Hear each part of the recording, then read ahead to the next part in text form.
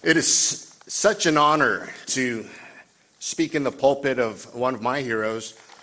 When I have been serving with the IFCA, I want you to know that your pastor is a wonderful gatekeeper. He is the antivirus of not letting the Trojan horse of the world penetrate the Christian church. And I really appreciate how he uses the Bible as the antivirus software to keep things out, and he is a real hero of mine and a mentor and a role model, and that's why when that internship program came, I said, "Oh, Jordan, this would be so great for you to come to, and it would be great for Karina as well.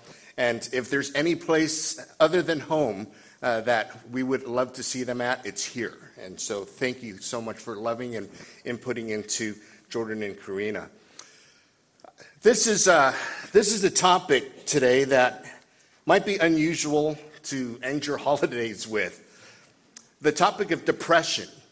But there are two holidays that our church family finds really difficult, some people in the church, and it's Christmas and Mother's Day. For those that want to be mothers and can't for whatever reason, for those who have lost loved ones around the holidays, it makes the holidays tougher. This is coming right after Christmas, and you put so much into your Christmas holidays, and now it's over, and your kids are upset with the gifts you gave them. It can be a real difficult time during this particular season. And so I wanted to go to this text of Scripture here in 1 Kings 19 to deal with an issue that can sometimes feel like it's a taboo issue. But it is not a taboo in the Scripture. It's a very important issue in the Scripture that impacts so many in the community, in the church, even in the ministry. And I know there's so many people here that have served the Lord so faithfully and so committedly that you pour your heart, soul, and energy. Sometimes it can be very painful because you give so much, and we wonder, how can we respond? It is also an issue that can be very easily misunderstood, but yet the Scriptures, the book of Psalms, addresses the issue of the down-pressed heart so well. And if God knows that this is a battle that we go through, then it is something that we need to pay attention to. I know even in ministry, as Pastor Gary has been here 37 years, I've been serving at our church for 36 years, and I've been attending for 41 years because I got saved at this particular church I'm pastoring at as a teenager. When we go through hardships, it really hurts because it's family. My nightmares, I had one the first night we were here in Springfield, and I had this dream that one of our charter members of our church was telling me he's leaving our church. I mean, that's a pastor's nightmare. And it hurts because they're family. And I'm glad it was only a dream. I woke up and I said, whew, thank you, Lord, that was only a dream. But there's so much heart and energy and so much we put into ministry that sometimes we can take on an Elijah syndrome. There was this one particular evening I received a phone call, and it was from a child of one of the ladies at our church, and that his mom was committed into a hospital. And so I went to go visit her as fast as I could, and she was struggling with depression, and she had just lost her husband. Another one of her sons was strung out on meth, and she had just lost her job. And, all of these things mounted, and she just shut down. And here's a lady she was like the singer in our church. We called her our Karen Carpenter of our church. And she had a voice like Karen Carpenter, and she just loved to serve the Lord. And so when I went to go visit her, her first thought was, Pastor Steve, don't tell people at the church because I'm afraid of what they're going to think about me. And that broke my heart. That she was afraid of what church was going to think of her. And I wanted her to know what's more important is what God thinks of her. And it can be so easy for us to take our eyes off of God. What we need to realize at a time when we're at our lowest is that God is there for us, that he is faithful even when we're unfaithful. And so I read for her this passage in 1 Kings chapter 19. Depression, if I can just give a simple definition of it, it's a negative mindset accompanied by feelings of sadness and dejection. There's a lot of ways that you can go to it. There's a lot of root causes and root symptoms and applications and dealing with it. But I just want to deal with just the very simple concept that sometimes when our emotions are pushed down, it's depressed. Very simple. Nothing more connected to it than just being emotionally pressed down for whatever reason. And it's a difficult journey to go through. Lucy Swindoll describes depression as black as 1,000 midnights in a cypress swamp. Loneliness that is indescribable, confusion regarding God, frustration with life and circumstances, the feeling that you have been abandoned, that you are worthless, unlovable, and the pain is excruciating. The psalmist writes, I was mute with silence. I held my peace even from good, and my sorrow was stirred up. My heart was hot within me. While I was musing, the fire burned. Then I spoke with my tongue. The Psalms are God's songs and response to being emotionally pressed down. One pastor by the name of Steve Blom wrote that the Psalms treat depression more realistically than many of today's popular books on Christianity and psychology. David and other psalmists often found themselves deeply depressed for various reasons. They did not, however, apologize for what they were feeling, nor did they confess it as sin. It was a legitimate part of their relationship with God. They interacted with him through the context of their depression. Depression is something that we experience and we go through. The cause might be sinful or righteous. The expression of it might be sinful or righteous. But the experience can be real for anybody. Even our Lord Jesus, as he anticipated the cross, as he went to the garden, said, my soul is exceedingly sorrowful, even to death. And he asked his disciple friends to stay here and watch with me. As he was anticipating going to the cross to bear the wrath of God, which was intended for me, and yet he was going to be the substitute for the wrath of God, facing the judgment that I deserved, for him to take on the sin of Steve Wong was horrific for our Lord Jesus Christ, who knew no sin, but would become sin for us, that we can have the righteousness of God through him. But yet, having to bear our sin, having to face the wrath of God, was a cup that brought him to a point where he said, my soul is exceedingly sorrowful.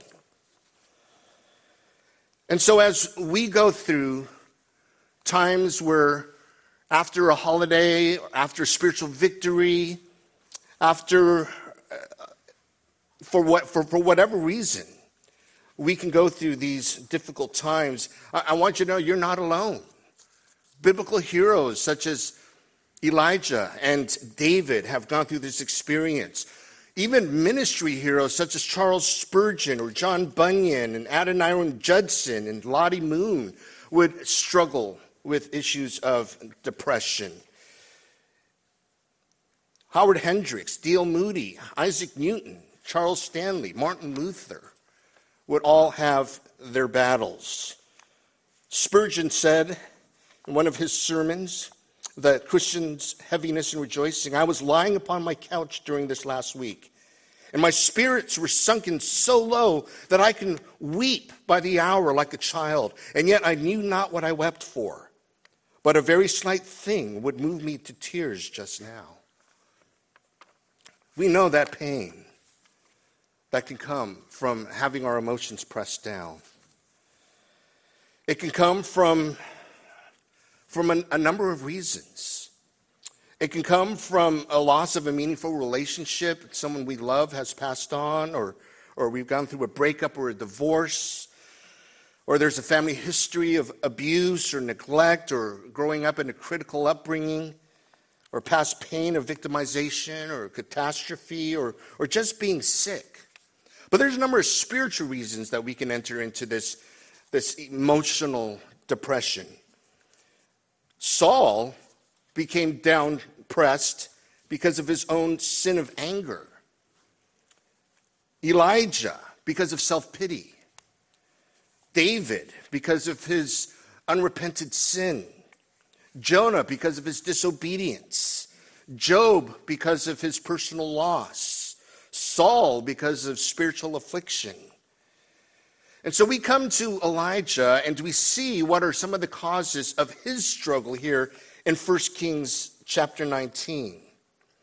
And Ahab told Jezebel all that Elijah had done, also how he had executed all the prophets with the sword. And Jezebel sent a messenger to Elijah saying, so let the gods do to me, and more also, if I do not make your life as the life of one of them by tomorrow about this time. So the first thing that happened is that Elijah let down his armor. This follows 1 Kings 18, where we see this epic battle. 1 Kings 17, Elijah predicts a drought for 3 years. 1 Kings 18, Ahab, the king, blames Elijah for everything that Israel's going through. So Elijah says, it's not me, Ahab, it's you, and you're following the false god Baal. They had this great challenge that went on. He says, all right, you take your 450 prophets of Baal, and you go ahead and add your 400 prophets of Asherah, and in this, what would be in human terms, a 950 to 1, kind of a battle, yet, God plus 1 is a majority. So there was a great victory that Elijah got to witness, and God defeating these proponents of Baal and Asherah. And Elijah boldly proclaims, how long will you falter between two opinions? The pagan priests called for their pagan god to burn the bull, and they would cut themselves and mutilate themselves, but there was no fire. And Elijah builds his altar, pours water on it, and pours 4 water pots 3 times, and God responds with fire.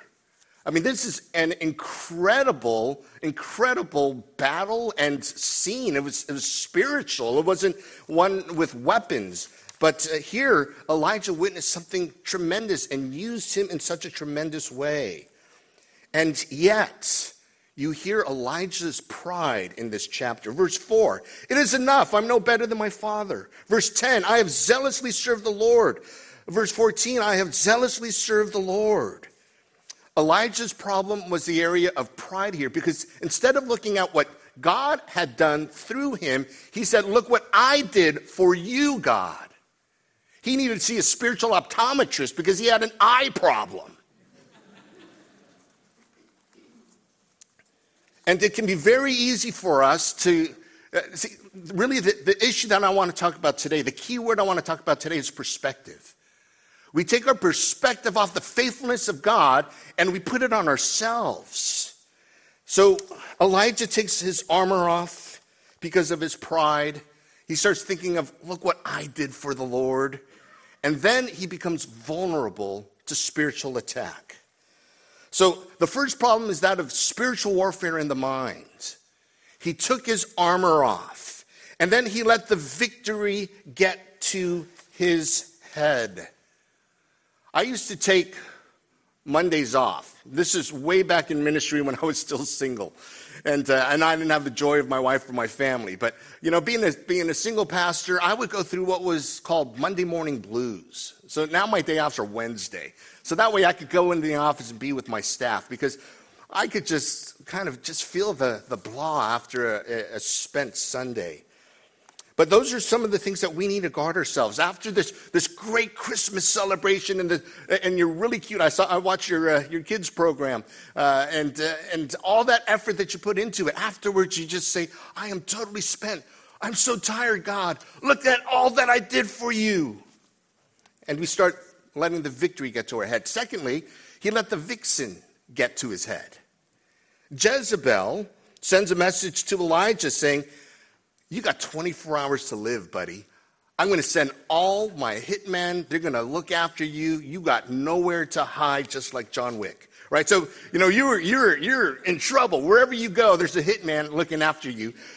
So here is this very wicked woman. F.B. Meyer writes of Jezebel having an indignation that knew no bounds. She was like a tigress robbed of her young, crafty, unscrupulous, and intriguing. She molded Ahab to her mind. She had control of the northern kingdom and the southern kingdom through the marriage of her stepdaughter, Athaliah, to the house of Judah.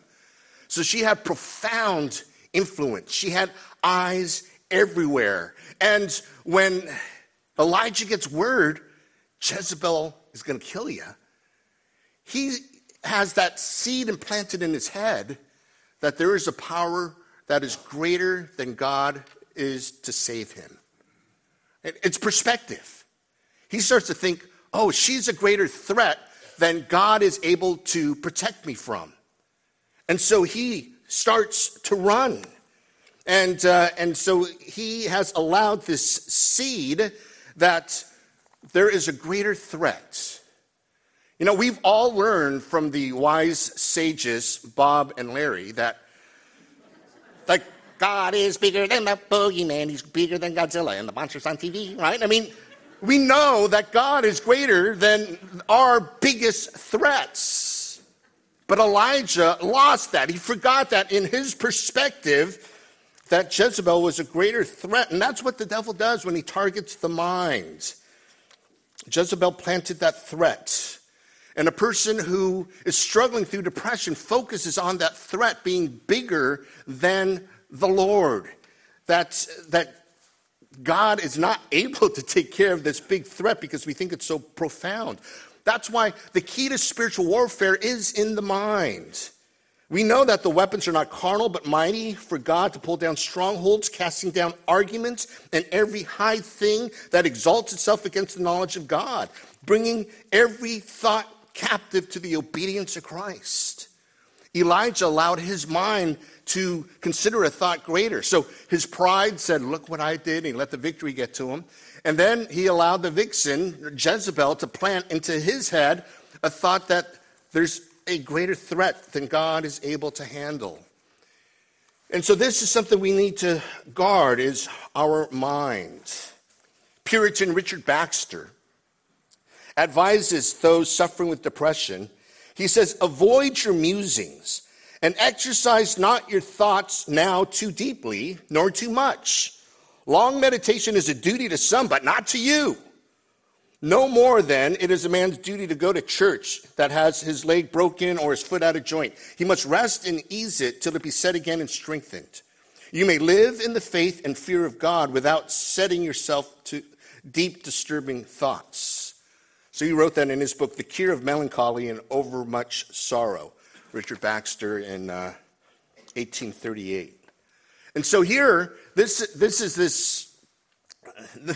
is wise advice from a Puritan who says, there are sometimes you need to not think too much, because then you allow these musings to convince you that there's something greater than your faithful God. And so spiritual warfare was the first cause. The second cause is physical and emotional exhaustion. Physical and emotional exhaustion. And when he saw that, he arose and he ran for his life, and he went to Beersheba, which belongs to Judah. This is a 90-mile run from Jezreel to Beersheba. I think people who run marathons, I admire them, but I think they're nuts. I get tired driving 26 miles, much less people running 26 miles. My brother-in-law ran, like in consecutive days down at Disney. He did this a 10K, then he did a half marathon, and then he did a full marathon after that. If it's just not enough torture. Right? That's not as far as Elijah had to run to get away from the hit called out by Jezebel. I mean, not only was he running, and he wasn't running for pleasure, but he was running for his life. So you can imagine the fear and the adrenaline and the suspicion that is just depleting not only his physical, but his emotional energy. And there are times we can face physical and emotional exhaustion. Even in ministry, J.B. Phillips, who you might know of being the translator of that translation named after him, he wrote that the feeling of being utterly drained of all emotion and desire persisted, and I simply ceased to work. He shut down. It happens, even to people in ministry. And so here, spiritual warfare, where his mind allowed a greater threat in, physical and emotional exhaustion, and then here's a third thing that was very unwise on Elijah's part. In verse 3, it says, and he left his servant there. Personal isolation. He isolated himself from accountability, from encouragement, from the one another's of the New Testament. He went by himself and he left Gehazi, his servant, who was a spiritual accountability and a help. He went on his own. And it is a common tendency when people walk away from God to avoid others. And this is when we need each other more than we need to be alone. The fourth cause is a faulty perspective. A faulty perspective. Verse 4. But he himself went a day's journey into the wilderness, and he came and he sat down under a broom tree, and he prayed that he might die. And he said, it is enough. Now, Lord, take my life, for I am no better than my father. And there's a lot of things wrong in this verse. And I'm not saying there's something wrong with the scripture. I'm saying there's something wrong with Elijah, and the scripture's just being clear about what Elijah is struggling with. The first clue about his faulty perspective is his senseless praying. He prayed that he might die to take my life. John Bunyan prayed the prayer, oh Lord, just take my life. And we see him as a great hero. Charles Spurgeon said, my soul is cast down within me. I feel as if I rather die than live. All that God has shown me seems to be forgotten. And my spirit flags and my courage breaks down. I need your prayers. And so here, as we see great heroes of faith, they can pray some dumb prayers. And that is a clue that we have lost a perspective of the faithfulness of God. And we have started to construct in our minds what it means to be spiritually healthy and emotionally healthy, and then we start to lay our demands on God. He was wondering where God is. And he's wondering why God. And yet, God answers that. But yet, here's the prayers that the psalmist echoes. Psalm 42:3, my tears have been my food day and night, while they continually say to me, where is your God? See, in our tears, we can lose that perspective and say, where is my God? And yet, the depressed need to refocus on God as the one who receives them in their weakness and pain. So it's correcting our vision. It's going to a spiritual optometrist to fix that eye problem and to be able to focus on the Lord, such as Psalm 38 that says, Lord, all my desires before you, and my sighing is not hidden from you. My heart pants, my strength fails me. As for the light of my eyes, it is also gone from me. So we need to correct these silly prayers that we pray. Oh, Lord, all right, just take me if you don't want me here. You know, why are you thinking this? The second nutty thing that Elijah says, if you would pardon my French, the second nutty thing here is he says, it is enough. It is enough. As if we're Scotty and we say, "Aye, Captain, the engines can't take it anymore." Are we the ones to tell God how much we can take, or does he know how much we can take? Paul Tauchus says that self-pity is one of the expressions of my self-love. And for him to put on this limit before God, to say it's enough, now he's the one who's sovereign over God. So we see senseless praying, self-pity, and then he says here in this verse, unwarranted comparisons. For I am no better than my fathers. Elijah, who's comparing you to Abraham here? Who's comparing you to your spiritual fathers here? And yet, when we get into this self-pity, we start making these comparisons. Oh, I'm no better than him. I'm no better than her. And then we in ministry, we can fall into this too. We start making these unwarranted comparisons. Oh, how big is your church? Or missionaries will say, well, how fast did you raise your support?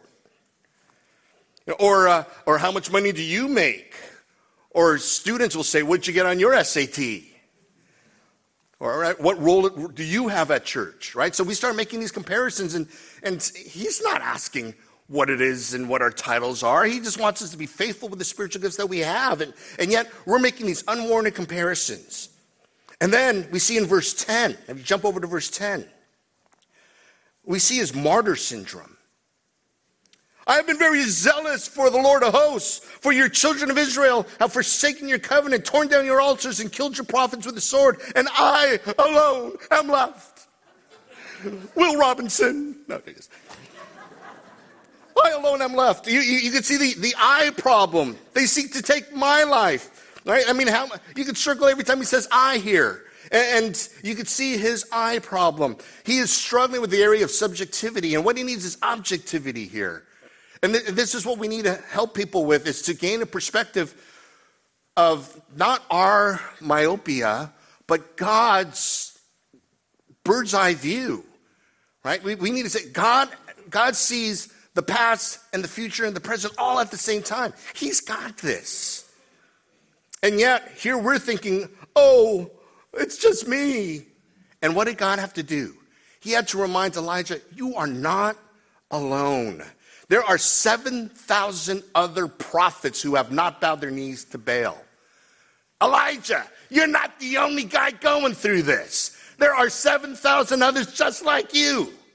So stop taking your eyes on yourself alone and say, hey, there's 7,000 other brothers you can encourage through what you're going through right now. But yet he was going through that martyr syndrome. So how does God cure the spiritual depression that Elijah's going through? I really love this passage because we see the gentle hand of God wrapping his arms around a self-pitying, self-centered servant of God who has poured out his life, lost a little bit of perspective here, and how God is getting him back. Take a look at verse 5.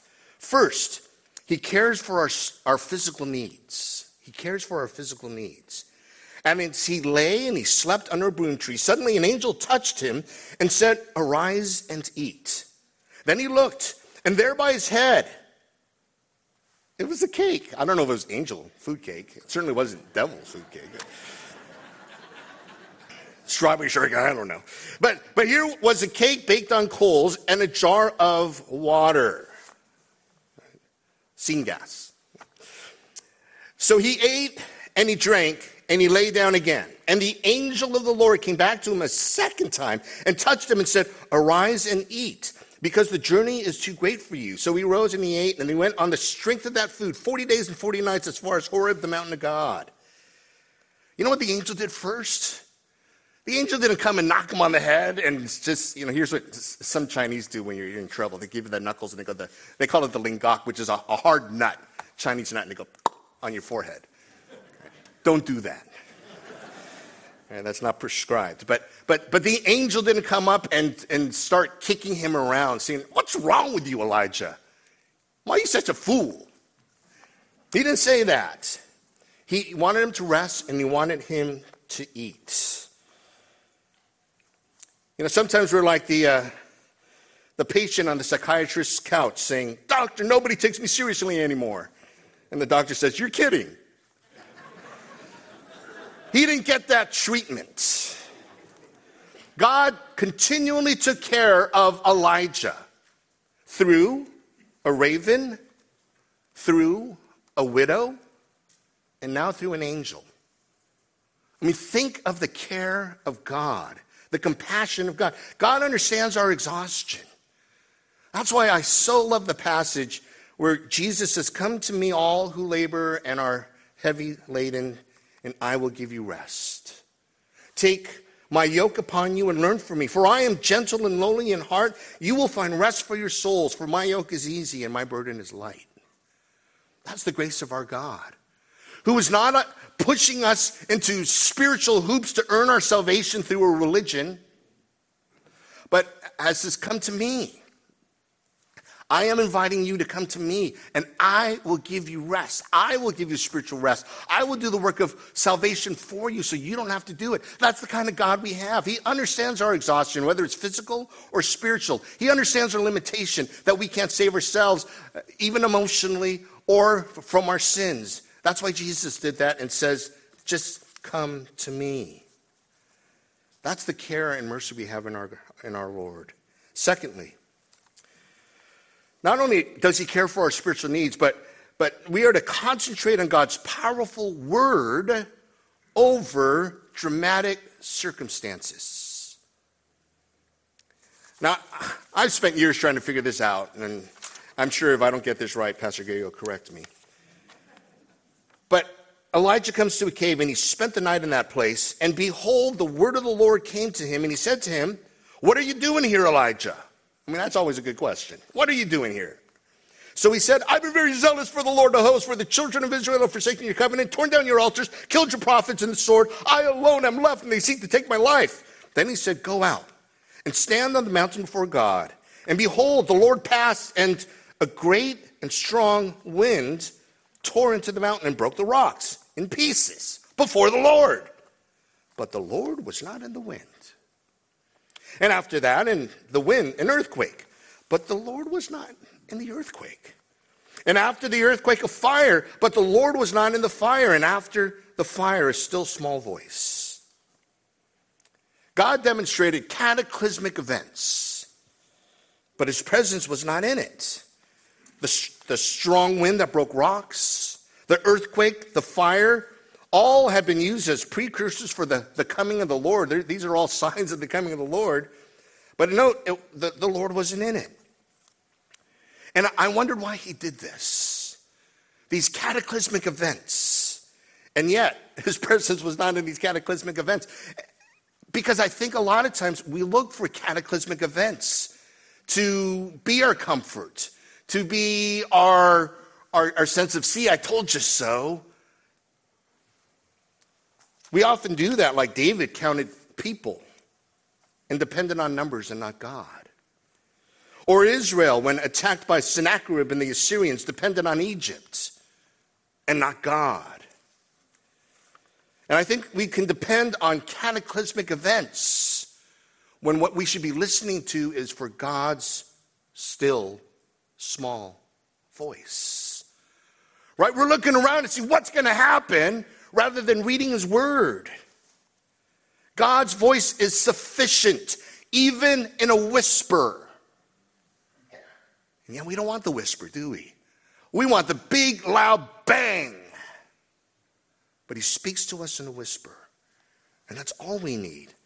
All we need is his voice that says, "No temptation has overtaken you, except such as is common to man. But God is faithful, who will not allow you to be tempted beyond what you're able, but with temptation will make a way of escape that you can bear it." Those are great words, but those aren't always the things that we want to hear. Right? We want to see something devastating. We want to see something dramatic. We want to see something that we can post on Instagram. Instead of listening to God's still small voice, that he is our refuge and our strength. The third thing that he tells us to do in verses 13 to 18. He says, and I'll jump down jump down a little bit, but he says, I want you to anoint Hazael as king of Syria. I want you to anoint Jehu, the son of Nimshi, as king over Israel, and Elisha, the son of Shaphat of Abel Maholah, you shall anoint as prophet in your place. The third thing he does is not only speaking through a small voice and caring for physical and emotional needs, but he says, I want you to commit yourself to others. Stop looking at yourself, Elijah, and start pouring your life into your Elisha and Jehu and Hazael. Take your mind off yourself and invest it in others. I went through probably the deepest depression I went in my life was right out of college. This is before I met my wife, and God blessed me with my wonderful wife. But before, I went through a breakup in college, and I was just sad. I was recently saved, but instead of serving the Lord, I would go onto the piano after church and play Karen Carpenter's Rainy Days and Mondays Always Get Me Down, and just all the depressing stuff, and my Christian friends would come around me, and they were very comforting for a while, and then afterwards they just got tired of the act. And he just, Steve, okay, it's enough. Will you get off yourself? Would you just stop focusing on yourself? And I needed that rebuke. And I said, thank you. I needed that. And so what I told the Lord I would do is, okay, I'm going to start a new ministry. I'm going to start a junior high group in our church. And so I gathered up another young man who has now been my co-pastor for the last 3 decades. And we started a junior high group along with another couple in our church. And then just to pour my life into others and to take that focus off myself was just what the Lord ordered. And so how do we deal with this? Just as we conclude, I want to point to what our Lord dealt with when he was in the Garden of Gethsemane, just as we wrap things up. Number one, reach out for help. Jesus doesn't need help because he's God, but to show us that what is needed. He asked Peter and James and John, the 2 sons of Zebedee, he took them with him as he approached the Garden of Gethsemane, where he began to be sorrowful and deeply distressed. And he said to them, my soul is exceedingly sorrowful, even to death. Stay here and watch with me. Right? It's not time to leave our Gehazi. It's time to bring a Peter, James, and John with us. Secondly, tell God of your pain. Jesus was very frank to the Lord. He went a little farther, he fell on his face, and he prayed, saying, oh, my Father, if it is possible, let this cup pass from me. Be honest. Tell God of your hurt. Ask him for his perspective and for his joy. Third, identify the source of our depression. Jesus knew it was this cup, which is the wrath of God that was going to be spent on him on my behalf to be my Savior. Identify what we've lost. Evaluate why God permitted us to lose what we've lost, whether it was a loved one to cancer or the tornado that blew through. Why would God allow this? Avoid wrong choices to compensate for our depression. A lot of times we think, oh, well, because I'm feeling so low, I'm going to do other things to make myself feel better. Take drugs, drink alcohol, indulge in illicit fantasies, or be a thrill seeker and reckless driving to experience a rush or dare death. We must be careful of compensating a low feeling with a high feeling. Or as Jay Adams says in his Christian Counselor Manual, that we don't use elation as an overcorrection for depression because it will not pull us back to the center. Remember, the cure is perspective. And then to go from this sense of depression to swing on a pendulum to elation, it doesn't give us a solution. It doesn't put us in God's perspective. It doesn't solve the problem. It is only an emotional release that doesn't answer anything. And so we must understand that we have to have God's perspective when we're going through the dark valleys of the shadow of death. And then the fourth thing is to do God's will even when it's hard, because Jesus concluded, nevertheless, not as I will, but as you will. Do God's will even when it's hard. And so I hope that this passage has been an encouragement to you, because Elijah can be a lot like us. We can pour our heart into ministry, and then when we hit rough times, we can look back at God and say, well, look what I've done for you. How come I'm going through this? These past couple of years have been the most difficult in ministry. After 36 years in ministry, you would think that ministry would get easier, and it's only gotten harder. I mean, we've gone through lawsuits. It was a kind of a Christian counseling versus, a mental health kind of a battle that we were getting sued for. We would do the same thing again because we think we're faithful to the word. But boy, that was such an emotional battle. And then people leave church. That's always hard. And then this building program has just been it's just been nuts just to go through this building program. I mean, I was to have our first service in a year and 7 months was just profound. I mean, we were meeting online, but each time we keep thinking we're close to have services, then the contractor says, oh, well, this isn't ready yet. So it was just those kind of emotional tolls. And you go through all of these things and you think, why me, Lord? And yet when we look back, it's made us trust in him more.